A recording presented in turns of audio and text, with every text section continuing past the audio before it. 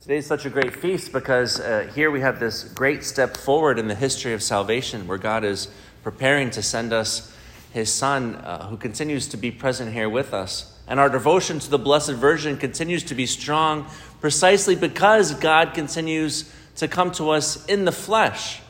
And so wherever we find Christ in the flesh, we find also the presence of the Blessed Virgin Mary.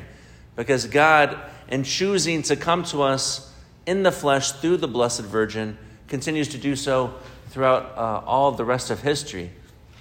Now, I don't know what you think about, but when you think about the Virgin, but this is what I think about. God, well, why didn't you make me immaculately conceived? Why didn't you just create me without sin? See, I believe you can do it with one, but then why didn't you do that with everybody? Wouldn't life be a lot more easy? If we just, were born without ignorance, without suffering exactly the way Adam and Eve did after the fall. I said, why didn't God do that? And say, well, then what's the point of life? Yeah? This is what pushes me forward. If God somehow chose that we would continue to suffer as the progeny of our first fathers who sinned, maybe the most important thing in life isn't not sinning. Maybe the most important thing in life is to be sons and daughters of God, or to truly be friends of God.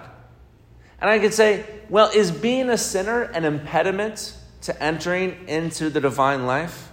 Well, I say no, because look at us. Bunch of sinners. I see you all out there. I know, because I am too. And it's not an impediment to be a sinner. The point of life, if we were to make the point of life not sinning, then the point of life would somehow become all of a sudden a moral question. And then all about me doing what's right. And it would be a reduction of Christianity to moralism. And that's when, the moment we do something wrong, it's just self-loathing. It's just self-hatred. It's just the self-flagellation.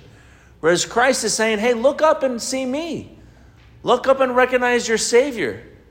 I want you to come and be with me. And if our recognition of our need for God can come through the path of being a sinner, well, then all the better. As opposed on the other side of the people who never think of God or morality or anything at all, and they sort of bet on the old deathbed conversion. Do you know about this? People say, well, I'll live however I want, and then when I'm on my deathbed, I'll call the priest. Apart from the fact that how you know you're going to find yourself on a deathbed, you know what I mean? I don't really know if there's many people like that anymore today. But these people are no better. When they die, how are they going to ever recognize God if they weren't able to recognize him when they were alive? Besides the fact that if God made all of us like the Blessed Virgin, immaculately conceived, who's to say we wouldn't sin anyway? Since our first fathers were born without sin, and they still were duped by the devil, just so could we.